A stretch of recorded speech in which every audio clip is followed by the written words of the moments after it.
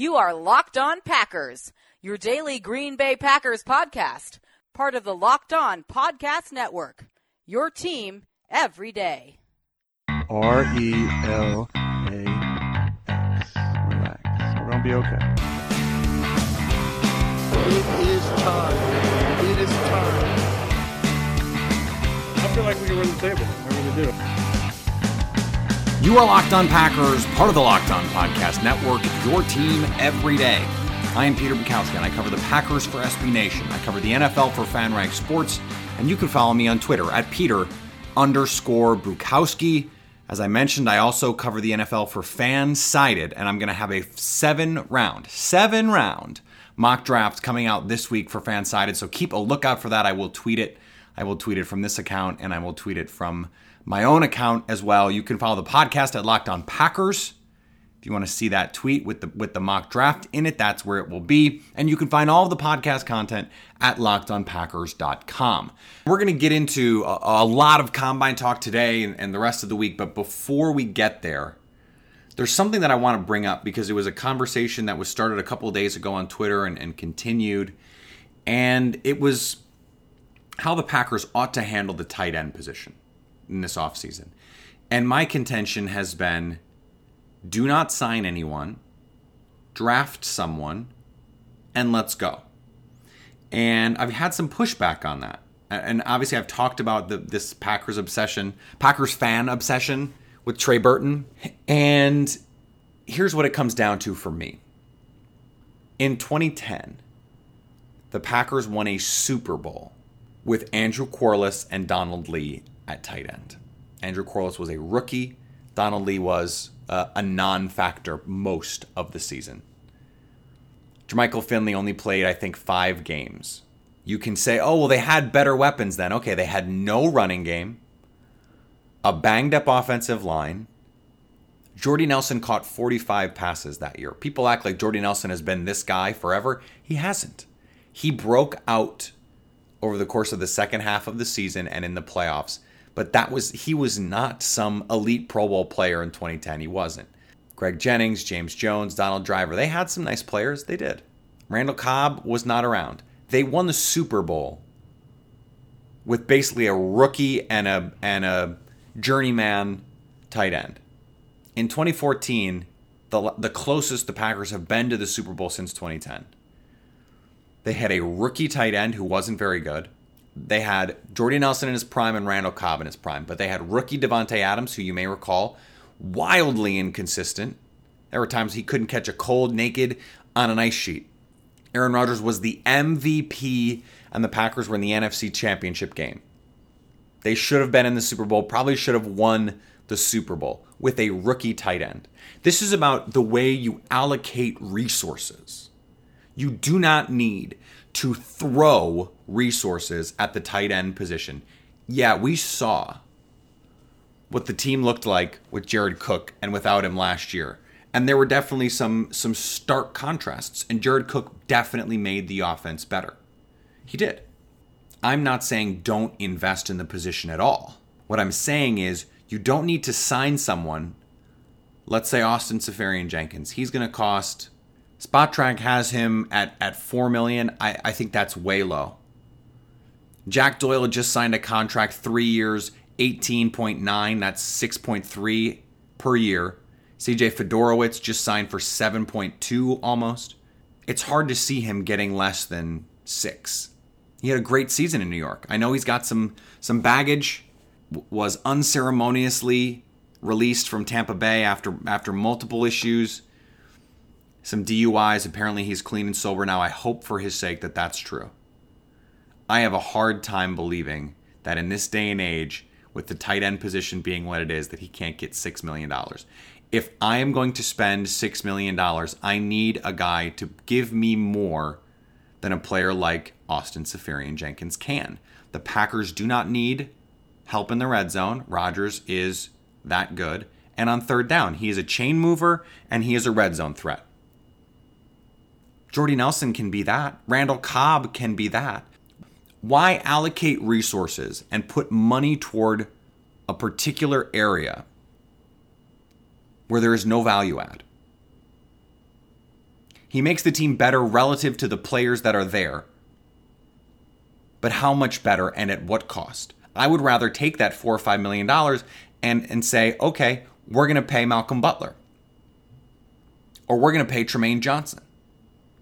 Or we're going to try and get Allen Robinson away from Jacksonville. As unlikely as that is. This is an opportunity cost question. They don't need to throw resources at this. Not to mention, there are quality players in the draft. Dallas Goedert, Mark Andrews, Hayden Hurst, Ian Thomas, Mike Gesicki. You can get Austin Seferian-Jenkins 2, 3, 4 years younger and at a fraction of the price. And this is also based on my belief that Lance Kendricks is not washed. He is not useless. I think he can be a serviceable tight end. He can be better than Richard Rodgers was in 2014. That's all he needs to be. There is no need to act like the sky is falling with this position. Because they can just take a rookie, slide him in, and move forward. Especially if they do sign someone. This is all taking into account that I think they're going to sign a receiver in free agency, and I think they're going to draft a receiver. So why am I putting money into a tight end position that's not going to make that big an impact on my team when I could take that money and spend it on a receiver who could have a much bigger impact on my team? Dante Moncrief at $8 million. I know that's a lot more than some fans want to spend, but he could have, his ceiling is definitely twice what Austin Seferian-Jenkins' ceiling is on this team. Dante Moncrief could be a legitimate 80-catch receiver in this offense. An 80-catch, 1,000-yard, 8-10 touchdown receiver. Before we move on, I want to remind you about our Pro Football Focus Edge giveaway. This is a great time to get in on all the Pro Football Focus action because they have updated their college stats. They've updated a bunch of their pro stats that go back even further than they did before. Get behind the paywall, a $39.99 value by putting your name and your Twitter handle in a review of this podcast on iTunes. You'll be entered to win a Pro Football Focus Edge subscription. Get all of the data you've been missing. It is as easy as your name and your Twitter handle in a review of this podcast on iTunes. The NFL Combine starts tomorrow in Indianapolis, and it works a little strangely in that they come in and it's this big, awkward meat market where guys are measured and they are poked and prodded and have to basically parade in front of every important person in the NFL. And it's awkward. It's weird. And it's also telling. It's also important. The measurements are important, particularly for the Packers. Now, we don't know how Brian Gutekunst is going to handle the NFL draft in terms of, it has to be the NFL draft. It's the only draft that they're doing. He's not going to draft for the Bucs. Ted Thompson had rigorous thresholds for the team at certain positions. They were less rigid at others, but there are a couple positions in particular where he was extremely consistent with saying, if a guy doesn't meet requirement X, Y, and Z, then he's not a Packer-type player. And there's always exceptions to the rule. Rarely are there exceptions in the early rounds. Those exceptions are usually made later, or they're made for players who have fallen well below where it seemed like they would. For instance, Randall Cobb is small for their metrics and was a little on the lower end in the agility drills, but he had fallen pretty far. And so the Packers said, well, we're going to stop the fall of this good player, regardless of whether or not he fits particularly with what we want to do. The interesting thing, receivers in particular, so the thresholds, and this was tremendous, outstanding research done by Justice Mosqueda. He wrote about this for Cheesehead TV. I highly suggest you go find the links. The original article is Being Ted Thompson, Final Packers Draft Tendencies Update and Draft Board. That is from a year ago, April. He looked at the thresholds in relation to that draft. I hope he does it for this draft as well. But luckily, the information is out there so that now we can talk about it. Packers receivers. Ted Thompson likes them within an eighth of an inch of 6 feet tall, at least 188 pounds. They had to run at least 4.56 in the 40 and record at least a 7.083 cone. Now that doesn't seem like, as Justice points out, that doesn't seem like a high bar. Doesn't seem like it's a difficult standard, except when you look at the NFL and the guys drafted, the Packers draft players with these qualifications at a rate essentially 3 times the league average. So the Packers draft these kinds of guys more than anyone else. And it seems like a normal number. Big-ish, thick-ish in their body, fast-ish, and quick-ish. Usually what happens is guys with flaws, they're missing one of those key areas. So the quick twitch guys are too small. Or the speed guys are too small. Or the big, fast guys are not quick enough. Harvard did a study on the combine and found that speed has no direct correlation with success in the NFL.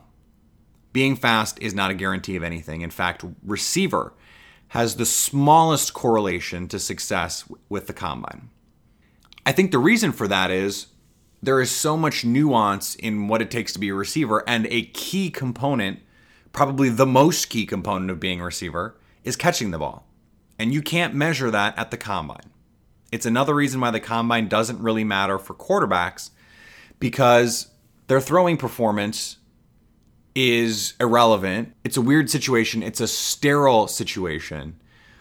And you have to have some baseline athleticism.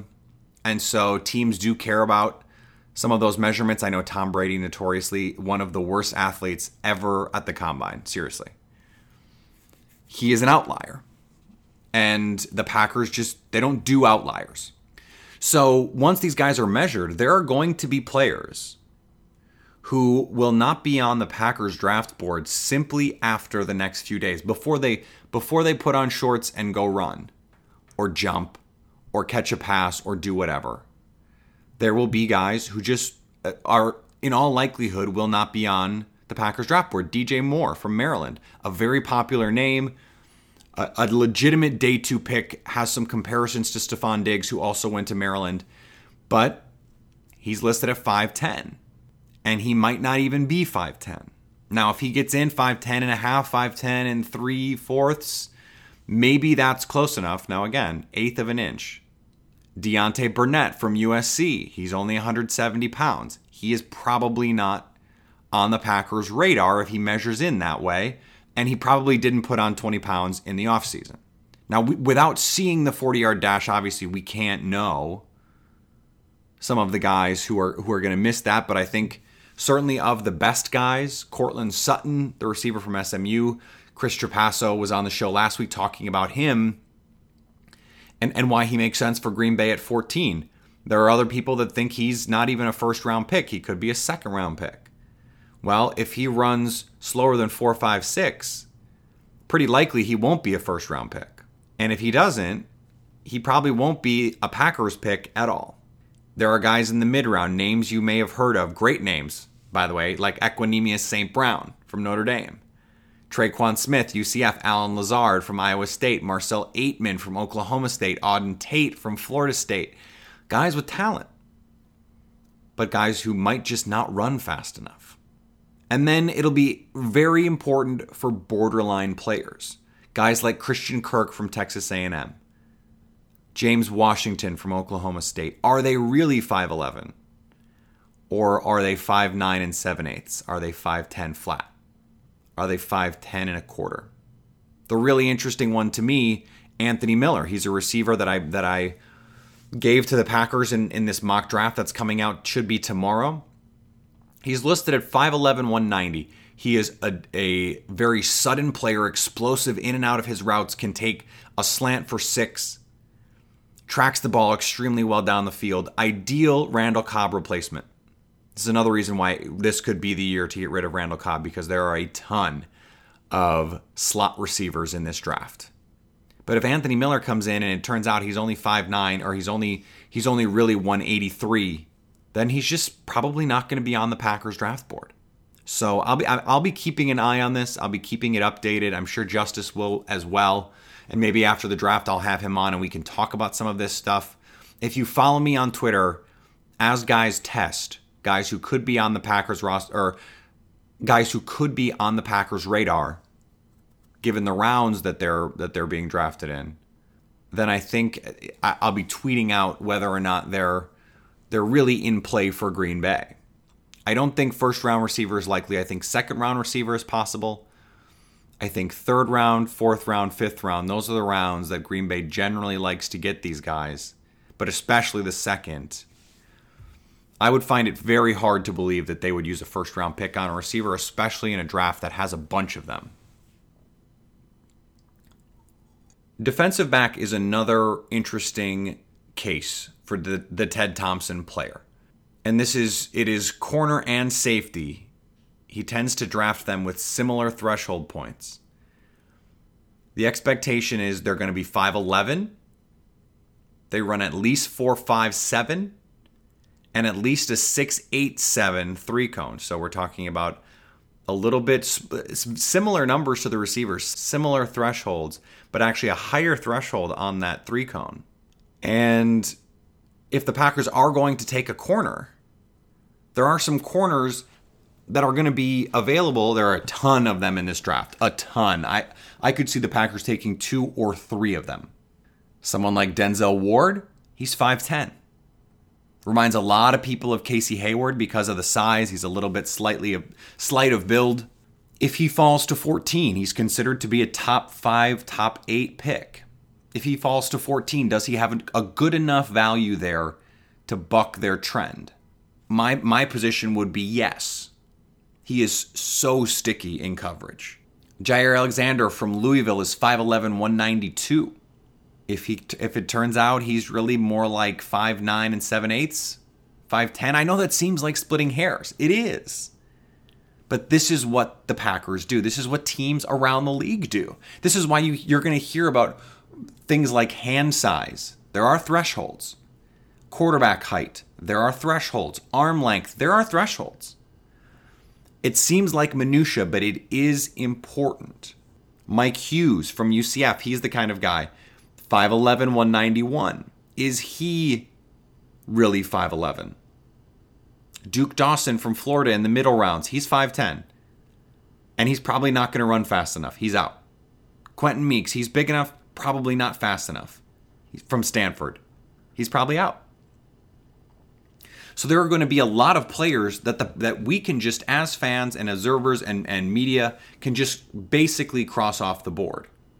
Justice every year puts together an actual Packers board of guys who fit their needs, or not their needs, guys who fit their thresholds and the projected rounds where they could be taken. And inevitably, there's only 7, 8 guys in any given round who fit the Packers' thresholds. And Justice, he pretty consistently gets this right. One of the reasons he didn't have Josh Jones last year is Josh Jones didn't do the agility drills, but he had Kevin King. He had Dean Lowry. He had Kenny Clark 2 years ago. Vince Beagle was a threshold guy. Justice had that. So these are thresholds that it's not that you can take them to the bank, but it's pretty close.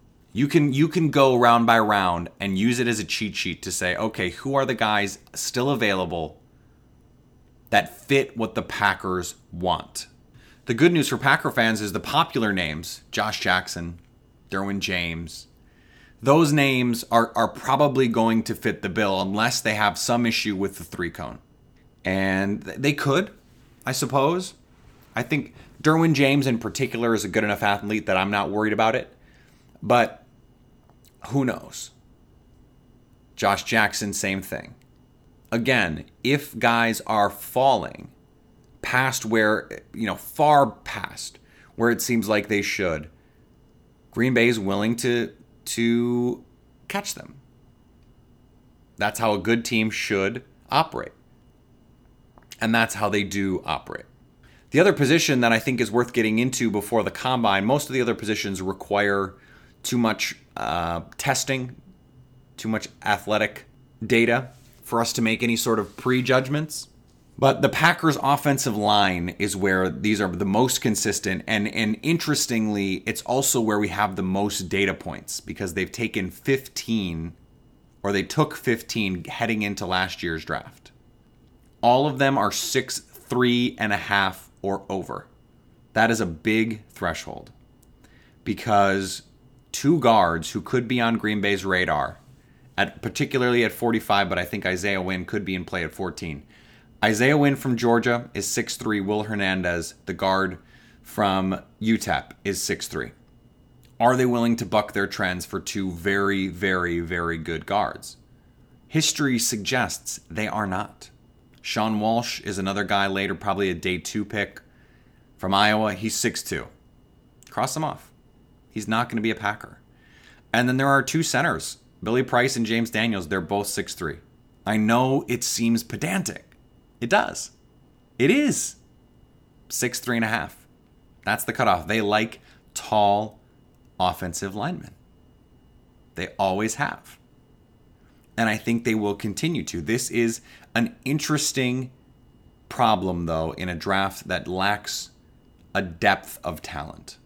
There are only offensive linemen worth drafting in about the first 3 or 4 rounds. And the Packers may look elsewhere. They may just say, look, we're good with our guys. And then they may take a 6th, 7th round guy. Maybe they trade up. You need to get talent at the offensive line in the first 2 or 3 rounds in any draft, but the Packers have always been able to mine talent in the mid-rounds. The thing about that is those mid-round players have had first-round bodies and athletic ability. Almost all of them have had a 7.71 3-cone time or better, and nearly all of them have had a 4.75 short shuttle or better. 40 time, not as important. Lateral ability, lateral quickness, and size. If you are big and you can move side to side, you can play offensive line for the Green Bay Packers. If you aren't, then you can't. And yes, that can mean missing out on some good offensive linemen, but it also means hitting on Josh Sitton, on David Bakhtiari, on TJ Lang, on Corey Linsley, on JC Treader. I mean, the list goes on and on and on. That's not even high pick guys. That doesn't even count Brian Bulaga in the first round. Again, I understand that this seems cumbersome to, pay attention to. This feels like minutia, and it is. But those little details, those inches, just those little bits, the Packers go the extra inch, pun intended, to get these things right.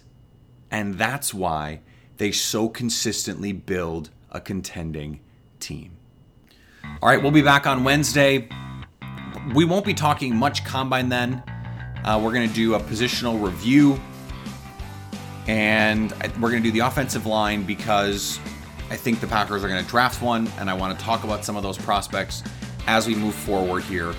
And it's tough because they're going to have to take one early if they want one. And maybe they don't want one that bad. And maybe they go out and sign someone. Maybe they re-sign Jari Evans. And they're in less dire of a situation to get one. I really like the idea of Isaiah Wynn, but they probably would have to take him at 14. He's probably not going to fall to 45. It is what it is. They're going to have to figure this out. I'm glad I don't have to make these decisions. We'll be back on Wednesday. Keep an eye out for my mock draft tomorrow at Fansided. Keep an eye out at Acme Packing Company for content throughout the week, combine content, and a lot more. And always stay locked on Packers.